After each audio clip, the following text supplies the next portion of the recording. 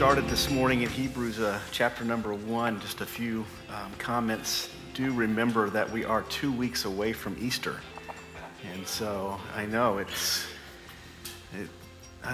like creeps up on us. And it wasn't, I talking with Michael this week just about how it's just right around the corner. So do be inviting friends and family for that day. A lot of times people will come to church on Easter that wouldn't come on another day of the year, or Easter and Christmas. And so it's a great opportunity to get people into the Lord's house that might not come otherwise.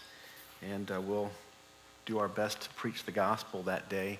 Also, on Friday, a few days before, on Good Friday, we will have a special service here at the church. We'll get you more details on that.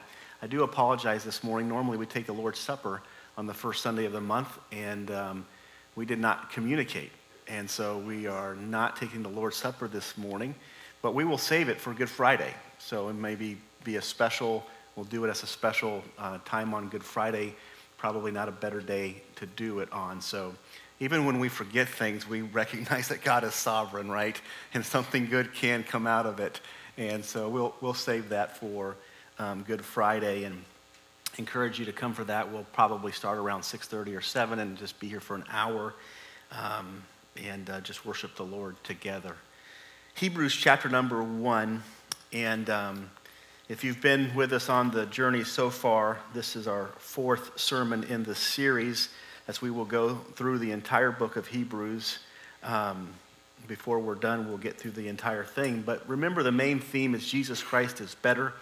He's superior. The main goal is to get the Hebrew people to let go of some of those things that they held to, some of the traditions, some of the sacrifices and ceremonies that they held to, some of the religiosities that they held to as being ways in which they could enter into God's favor.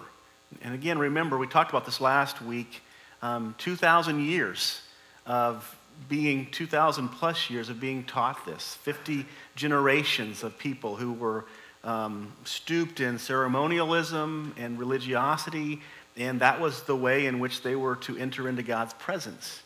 Now they're being told in the New Testament that all of those things were meant, they were told this in the Old Testament but didn't quite see it. Now they're being told that these things were fulfilled in the person of Jesus Christ, and therefore it's no longer necessary to be in bondage to the ceremonies and sacrifices that consumed them in the Old Testament. A matter of fact, as you study the Old Testament, you will find that the ceremonies and sacrifices and the law and all of those things was never meant to bring somebody closer to God. It was truly meant to cause people to realize God's character and to understand their inabilities within themselves to please this very holy God, this very just and perfect God.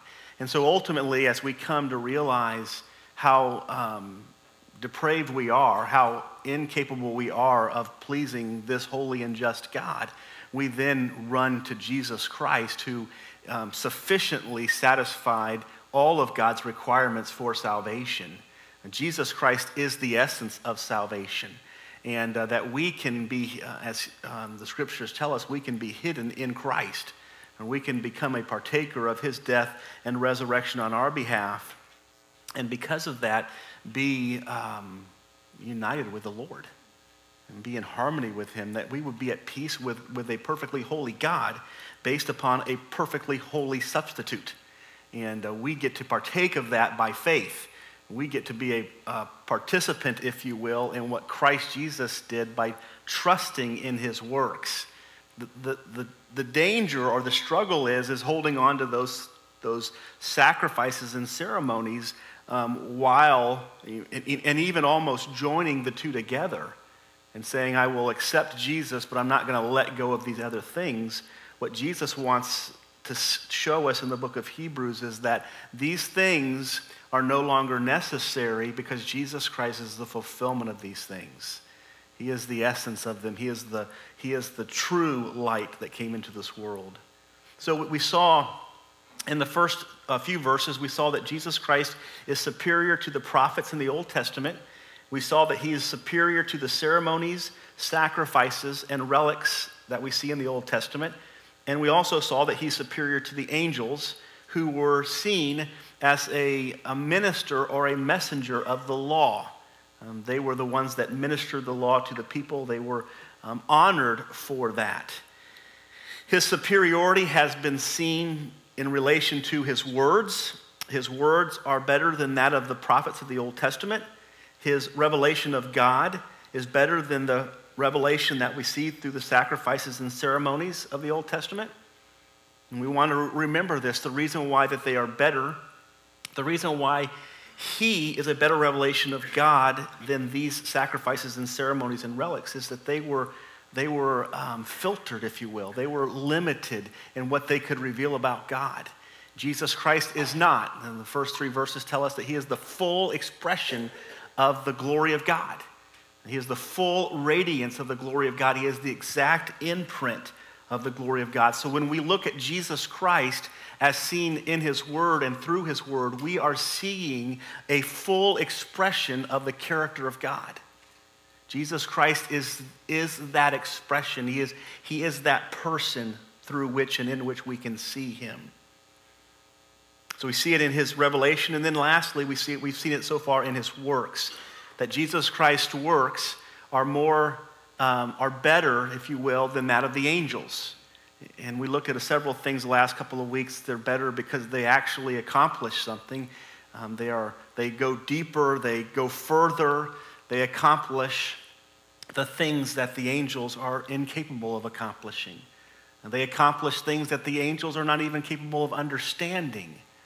That Jesus Christ is able to accomplish things in relation to our salvation that angels are not able to do. And so we trust in Jesus and we go to Jesus and we depend upon Jesus for all things in life. We look to Jesus, the author and the finisher of our faith. He is everything that we need for salvation, but also for living out our daily lives.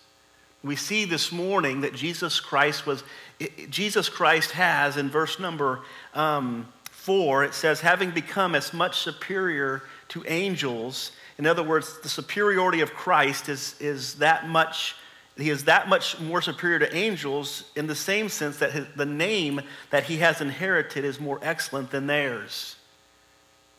So we have this idea of name being presented to us. What name? There's a name that Jesus Christ has that is superior to that of angels.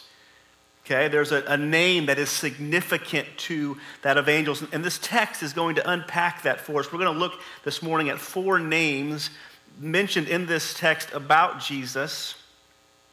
2 of them could be the fulfillment of this verse, the names that he inherited.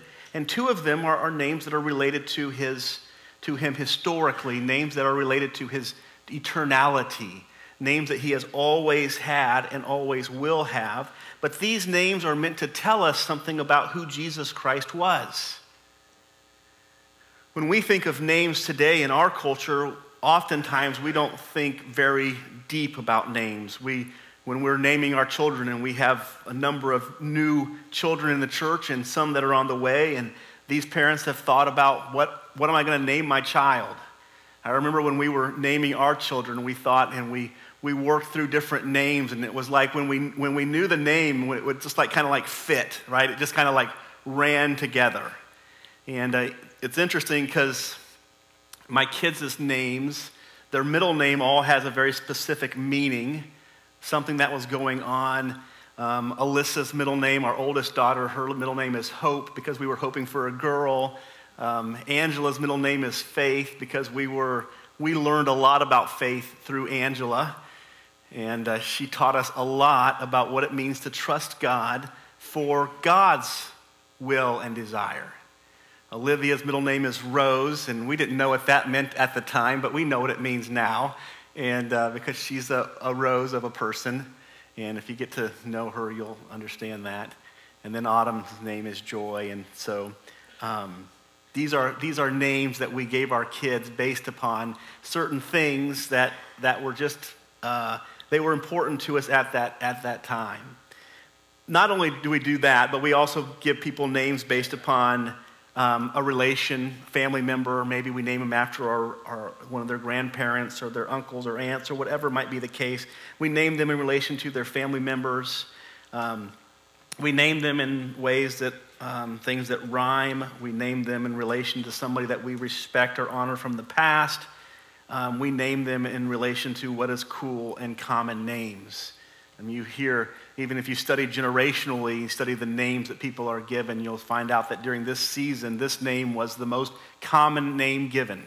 And then it goes away, and we have different names and more common names used today. And names are always being brought to the forefront.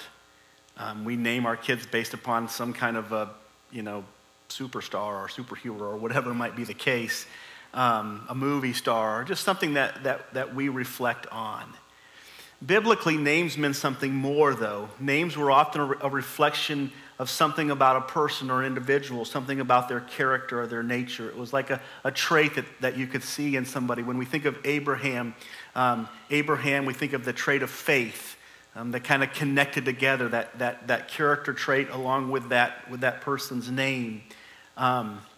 Throughout the Bible, there are people with names, and those names meant something.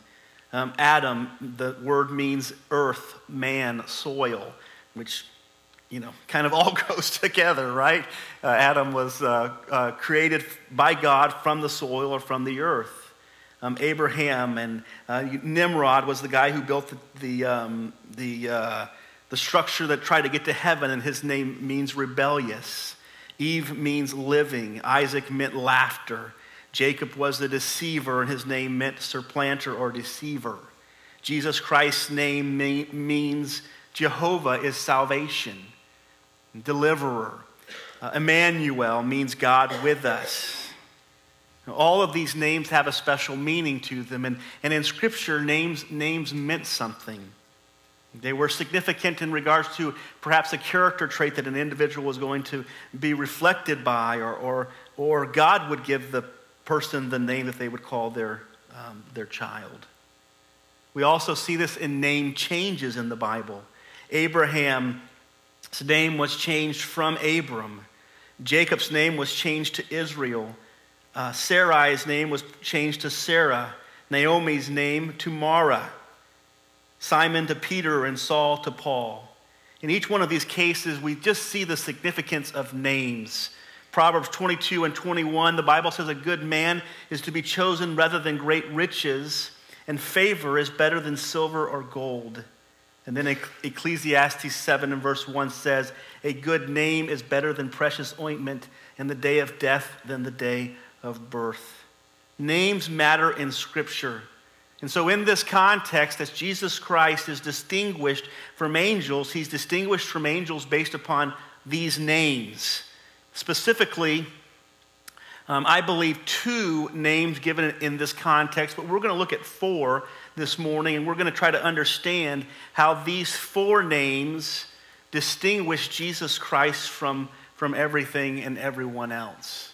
And remember, the main goal is to draw us into a faith in Christ. It's to draw us into a trust, a dependence on Christ, a believing that Christ is better, a believing that Christ is more significant. In life, as we're drawn to perhaps ceremonies or sacrifices or relics, or as we're drawn maybe even to spirituality, there are times in our life that we think, man, if I'm just more spiritual, then this will all work out. What we're seeing exposed to us in the book of Hebrews is that Jesus is that person. Jesus is the one that is satisfactory. He is the one that satisfies us. He's the one who cares for us. He's the one who is capable of doing all of the things that we need in life. So that's why we look to Jesus in every situation and in every circumstance. We'll notice that in these 11 verses 4 down to verse number 14, almost this entire passage of Scripture is a direct quote from the Old Testament. It's not a single direct quote from the Old Testament, but it is many direct quotes from the Old Testament. We'll look at some of those this morning. Okay, so the first thought this morning is, why is this connection made to the Old Testament? And what is the author of Hebrews doing by basically, again, going through and quoting this entire portion of Scripture from the Old Testament? What's he trying to do? The purpose of this text coming from the Old Testament is for the Lord in his word to bring those things that were meant to point to Jesus, to help people see that they are now fulfilled in Jesus. He's connecting the person of the New Testament of Jesus Christ, the person of Christ, to the Old Testament pictures of Christ. He's bringing that in front of these people. This is the one that was prophesied about in the Old Testament. The one who over 300 prophecies of the Old Testament were fulfilled in this one person. This is a miracle that is really unmatched. That this one person, Jesus Christ, could fulfill all of these prophecies of the Old Testament that are meant to point to him. And the reason why he goes back to the Old Testament when dealing with these Hebrew people is to help them to see that Jesus is the one who was spoken of in the Old Testament. He was the one who was prophesied about. He was the one who would be the king that would sit on David's throne forever. He was the Messiah. He is the Messiah and is the deliverer. Each of these verses comes from the Old Testament. Each of these names that's mentioned to tell us about Jesus Christ is from the Old Testament. It is directly connected to a name in the Old Testament. We're reminded in Luke 24, in verse 27, when Jesus Christ has resurrected and he meets two men on the road to Emmaus, he says to them, remember, he opens up their eyes so that they can see and understand the truths about him as they're leaving his crucifixion. The Bible says that he began with Moses and all the prophets. He interpreted to them all of the scriptures of the things concerning himself. When Jesus Christ began in the Old Testament to begin to unfold to these two men who he was, how he was the fulfillment of all of these things in the Old Testament, how it was him who was being spoken of in the Old Testament when the king was spoken of, when the sacrificial lamb was laid on that altar year after year. It was Jesus Christ that would be the fulfillment of that. When Isaac was taken up on the mountain and the Lord says that Abraham raised up his knife to plunge it into him to kill his only son, that there was a lamb that was caught in the thicket. And he says that lamb was a substitute for Isaac. That was Jesus. Even in the King James Bible, it uses the term that God will provide himself for a lamb. It implies that Jesus Christ is the fulfillment of that picture. And all of the sacrifices and ceremonies of the Old Testament were meant to point to Jesus. And so he begins to teach to them and explain to them that all the way back in the Old Testament, in Genesis, when in Genesis 3, when Adam and Eve have sinned and they're condemned by God, and God has said, if you sin, you will surely die. That they stand before God and they're guilty, and God kills an animal in their place, and he takes that animal skin and he puts it on their body. He clothes them with animal skin. What is that a picture of? That's Jesus. It is his blood that was shed for our sins. It is his righteousness by which we are clothed. It is that hope that we have. All of that, thousands of years prior to Jesus Christ ever entering into the world, this was the picture that we were having explained to us, opened up to us. All throughout Jesus Christ's death, burial, and resurrection, you will see these terms consistently. I'm just going to read Matthew 12:17, but ultimately you see it in a number of different places. He says, this was done to fulfill that which was written by, and then it gives some prophet's name. In Matthew, it's the prophet Isaiah. What the Lord is doing in the book of Hebrews is saying, let there be no question as to who the Messiah is. Let there be no question as to who the deliverer is. Let there be no question as to who the Son of God is. It is Jesus Christ. And he is the one who is capable. And he doesn't refer to him as one who is coming again, but he refers to him as one who has already come. In this context, the Hebrew people were still looking for the Messiah. That was their greatest struggle. But Jesus Christ, yes, he will come again, but he has also already come to be the Savior for our sins. Jesus Christ is the fulfillment of all of those Old Testament prophets and prophecies. He is the fulfillment of all of the pictures in the Old Testament. He is the one to whom those things pointed. And now he has come.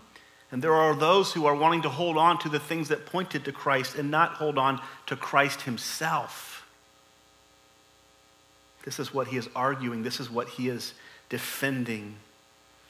We see these four names, and so the second thought this morning, first of all, we see the connection to the Old Testament to bring out and to help people understand that this Messiah, of Jesus Christ, the Messiah, is the one who was promised in the Old Testament. The second thing that we see this morning is what are these four names that are given, and what do they mean? The Bible says, having been given that he has become much more superior to angels, and the name he has inherited is more excellent than theirs. For to which of the angels did God ever say? You want to just make a note here. This is God communicating. He's saying, which of these angels did God ever say? Did God make this distinct statement? God the Father making this distinct statement about someone, and that would be Jesus Christ. And he says this. God says this. He says, you are my son. Today I have begotten you. If you want to take your Bibles, we'll flip back to the book of Psalms. In the second chapter in Psalms.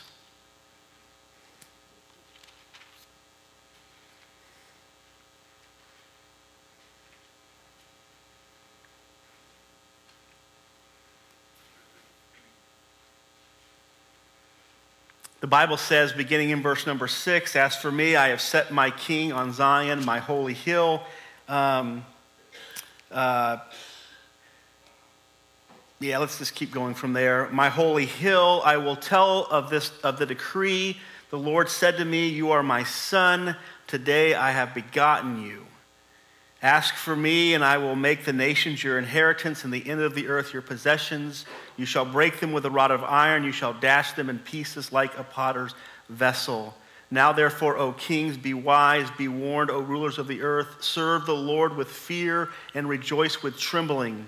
Kiss the Son, lest he be angry and you perish in your way, for his wrath is quickly kindled. Blessed are those who take refuge in him. Again, this is the direct quote from what Hebrews is quoting here in verse number 5. He's quoting from Psalm chapter number 2, referring to the Lord himself, the one who again would be the promised Messiah, who again would be the one who would be the king that would sit on the throne in Zion. Jesus Christ is the one who would fulfill these things. And his inheritance would be all the people of the earth. He says, I will make the nations your inheritance, and the end of the earth will be your possession. And Jesus Christ is the one who will sit on the throne. And we know that we anticipate his coming kingdom and what we know of as the millennial kingdom. But today, Jesus Christ sits on the throne of the hearts of all those who believe in him and trust him. He is the king of their life. He is the King of kings and the Lord of lords. When he refers here to, you are my son, he doesn't stop there. He says it again in 2 Samuel 7:14 as well as here. He says, I will be to him a father and he shall be to me a son. And he's referring to in 2 Samuel, he's talking about Solomon and David's son and God's relationship with David's son, and his throne would be forever. Not because he would sit on it, but again, Solomon is a picture of the Lord. David is a picture of the Lord. His throne being established forever was not that David would sit on his throne forever, but that David's offspring being Jesus. Jesus would sit on the throne forever. He was his son, the Son of God, or he was the Son of God. This refers to him in regards to his origin and his relationship. You'll notice at the end of this verse, he says, "You are my son, today I have begotten you." This is a very special term in relation to Jesus Christ because Jesus Christ was the only begotten Son of God. We become children of God, and as we see in the book of Galatians, by adoption. We are adopted into the family of God, and we become sons of God as we are indwelt by Christ, and we indwell the body of Christ, the church. Jesus Christ was the begotten Son of God. In other words, his origin was that of God was his father. In the same way that my dad is my dad, Jesus Christ's father was God and is God. We see this in his virgin birth. He had no earthly father, but yet he came from God. He was born of God. He originated with God. John 1 and verse 14. If you want to turn there with me, you'd be welcome to. John 1 and verse number 14.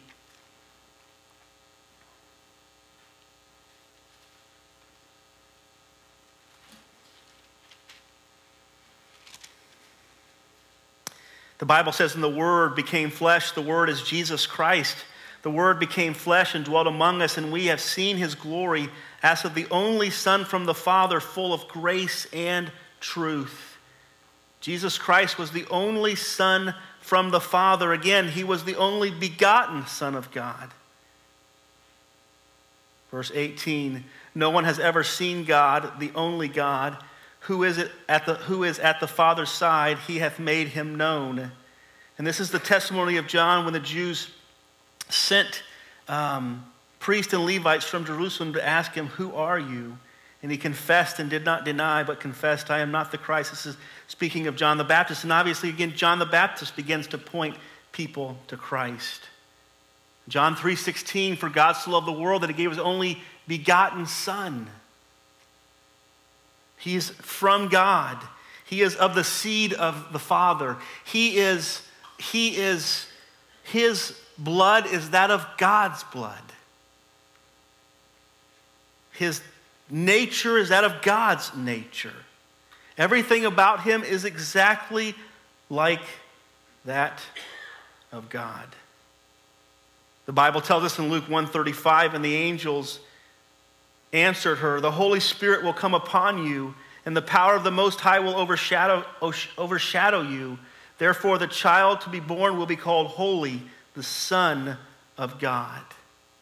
We see in Isaiah 7 and verse 14, this promised Messiah would be prophesied about.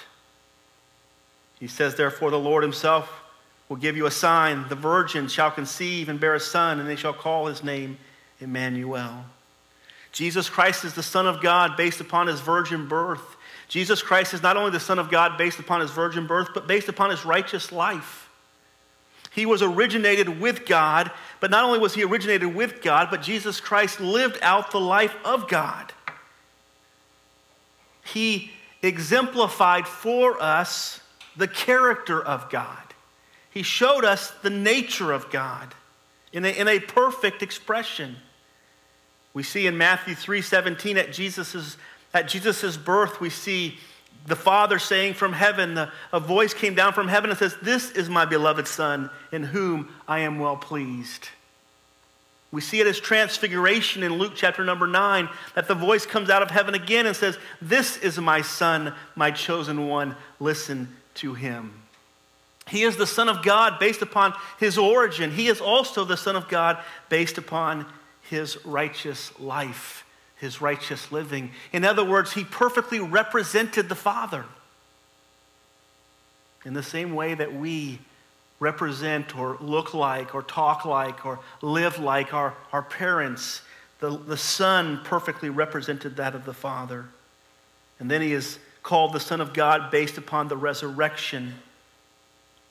In other words, Jesus Christ was called the Son of God because of his power. The Bible tells us in John chapter number 10 that no one takes my life from me. I lay it down. I have the power to lay it down, and I have the power to take it back up again. Jesus Christ had the power to lay down his life. Jesus Christ had the power to resurrect. It was his power that he had. This was a reflection of him being a son of God. Romans 1 verse 4 says, he was declared to be the Son of God in power, according to the Spirit of holiness, by his resurrection from the dead, Jesus Christ our Lord. Jesus Christ is the Son of God. Jesus Christ is not only the Son of God, but Jesus Christ is also God the Son. Meaning that Jesus Christ is God. We see this in the second name that he inherited. If you would go back to our text again, and it's found in verse number 10. The second name that he has inherited is the word Lord. This term simply means master. It means sovereign, one who is in control, one who is an owner or a master. The Greek word is kurios here, and it comes from the Old Testament Hebrew word Adonai. And the word Adonai is given to the Lord in the New Testament, to the Lord Jesus Christ. That name Adonai is referred to the Lord Jesus Christ in the New Testament, while in the Old Testament the term Adonai is in reference to God.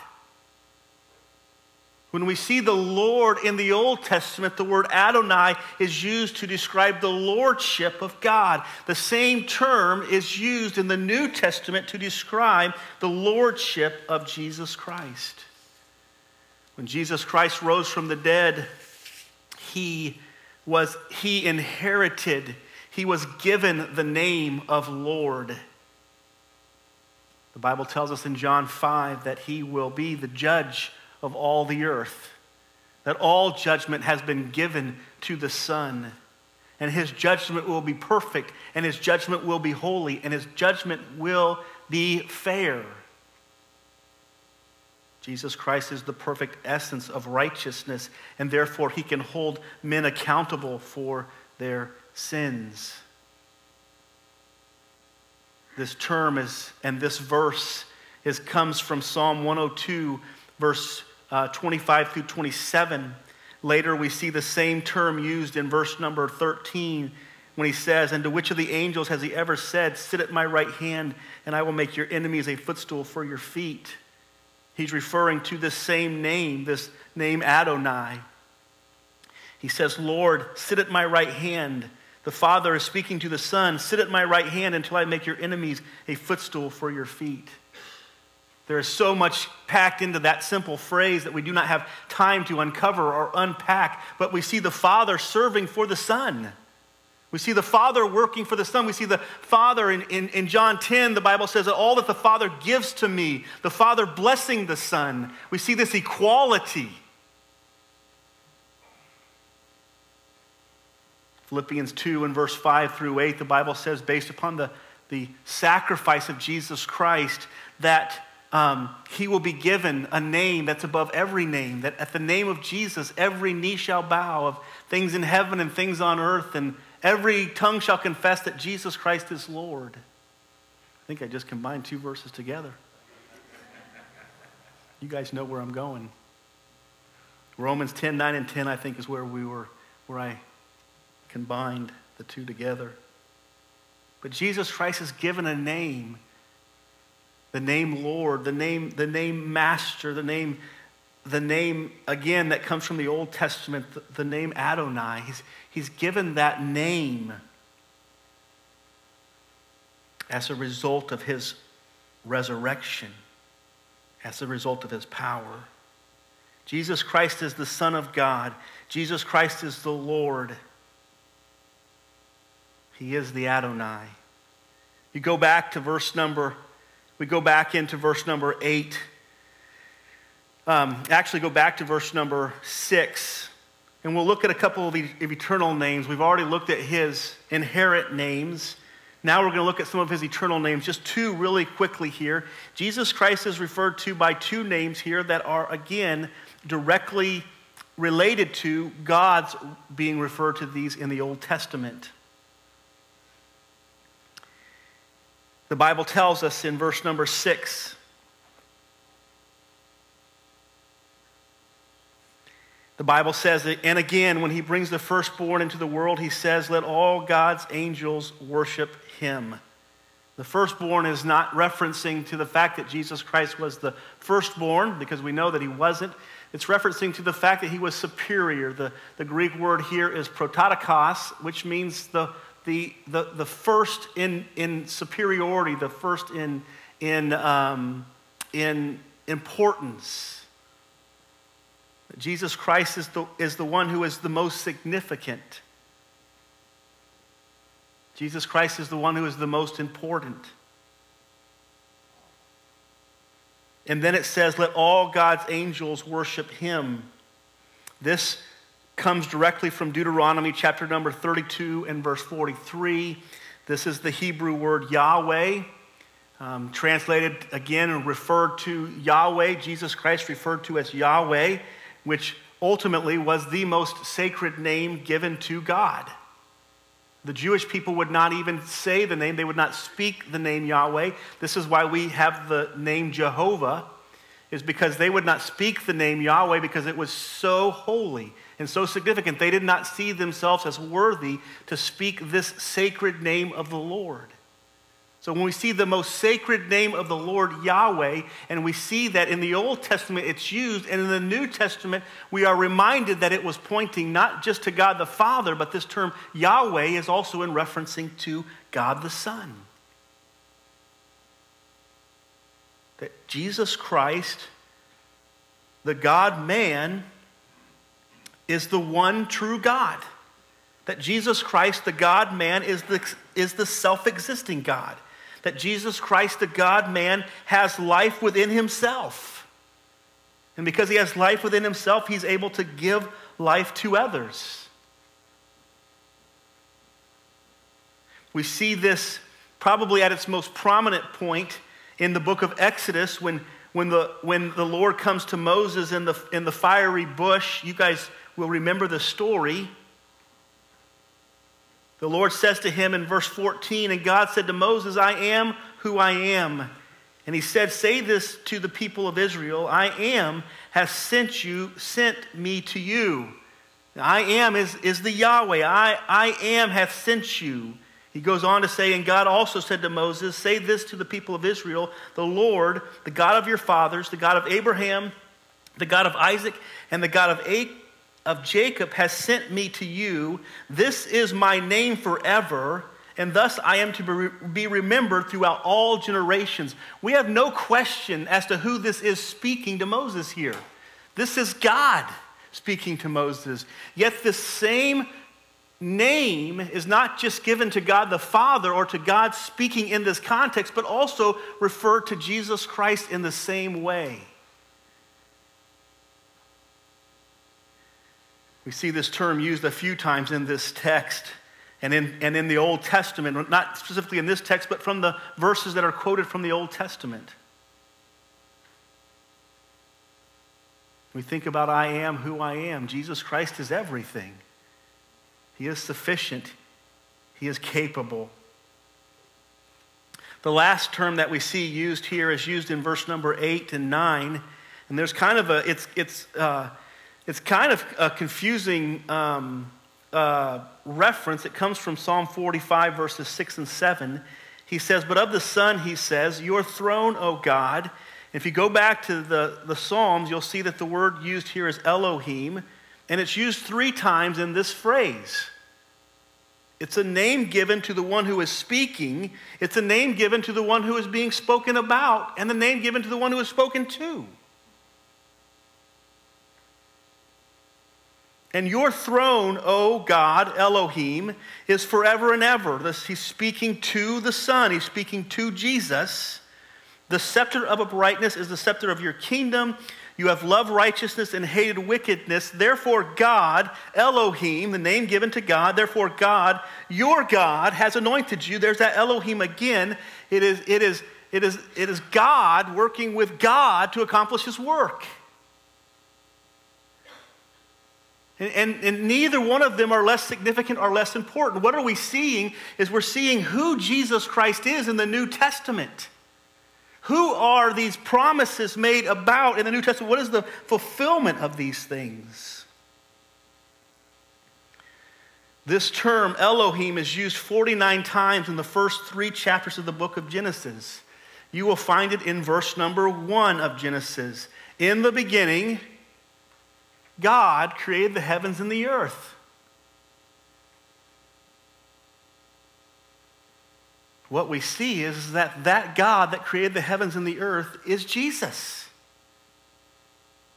It's not disconnected from him. It is connected to him. In the beginning, in John 1, was the Word, and the Word was with God, and the Word was God. All things were made by him, and nothing that was made without him. That's my paraphrased version. Colossians 1 tells us that all things were made by him and for him.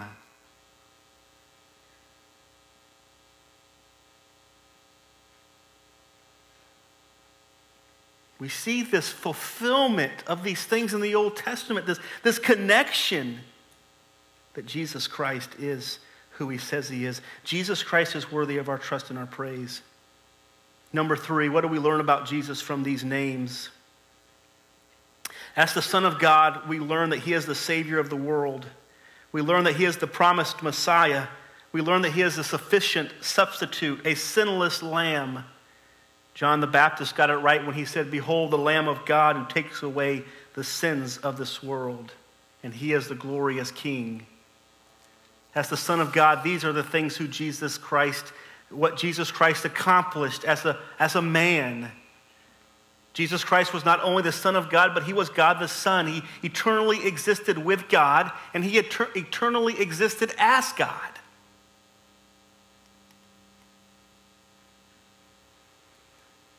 Each person in the Trinity is fully God, and none of them are less equal, less significant than the other.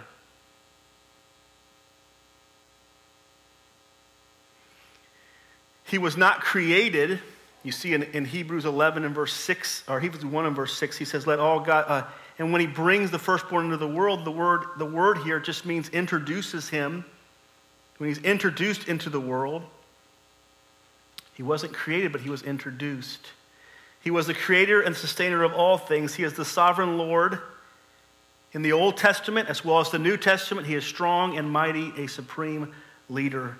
He is self-existent and the one and only true God. You see, this is why it's so dangerous. This is why Jesus says, "I am the way, the truth, and the life. No one can come to the Father unless they come through me." Is to understand who he is when he makes that statement and to trust him in it. The last thought this morning is how should this introduction of Jesus impact our life? We get to enter in and see his glory. We get to see who he really is. It's in many ways like Isaiah 6 where Isaiah walked in and he saw the full glory of the Lord. We saw his robe fill the temple. We see this also in these verses here where the Lord is clothed with creation. The glory of creation is just the clothing of the Lord. How should this impact the way that we live our lives? How should this impact our faith? And first and foremost, it's just to embrace Jesus. It's to embrace him as God. It's to embrace him as capable.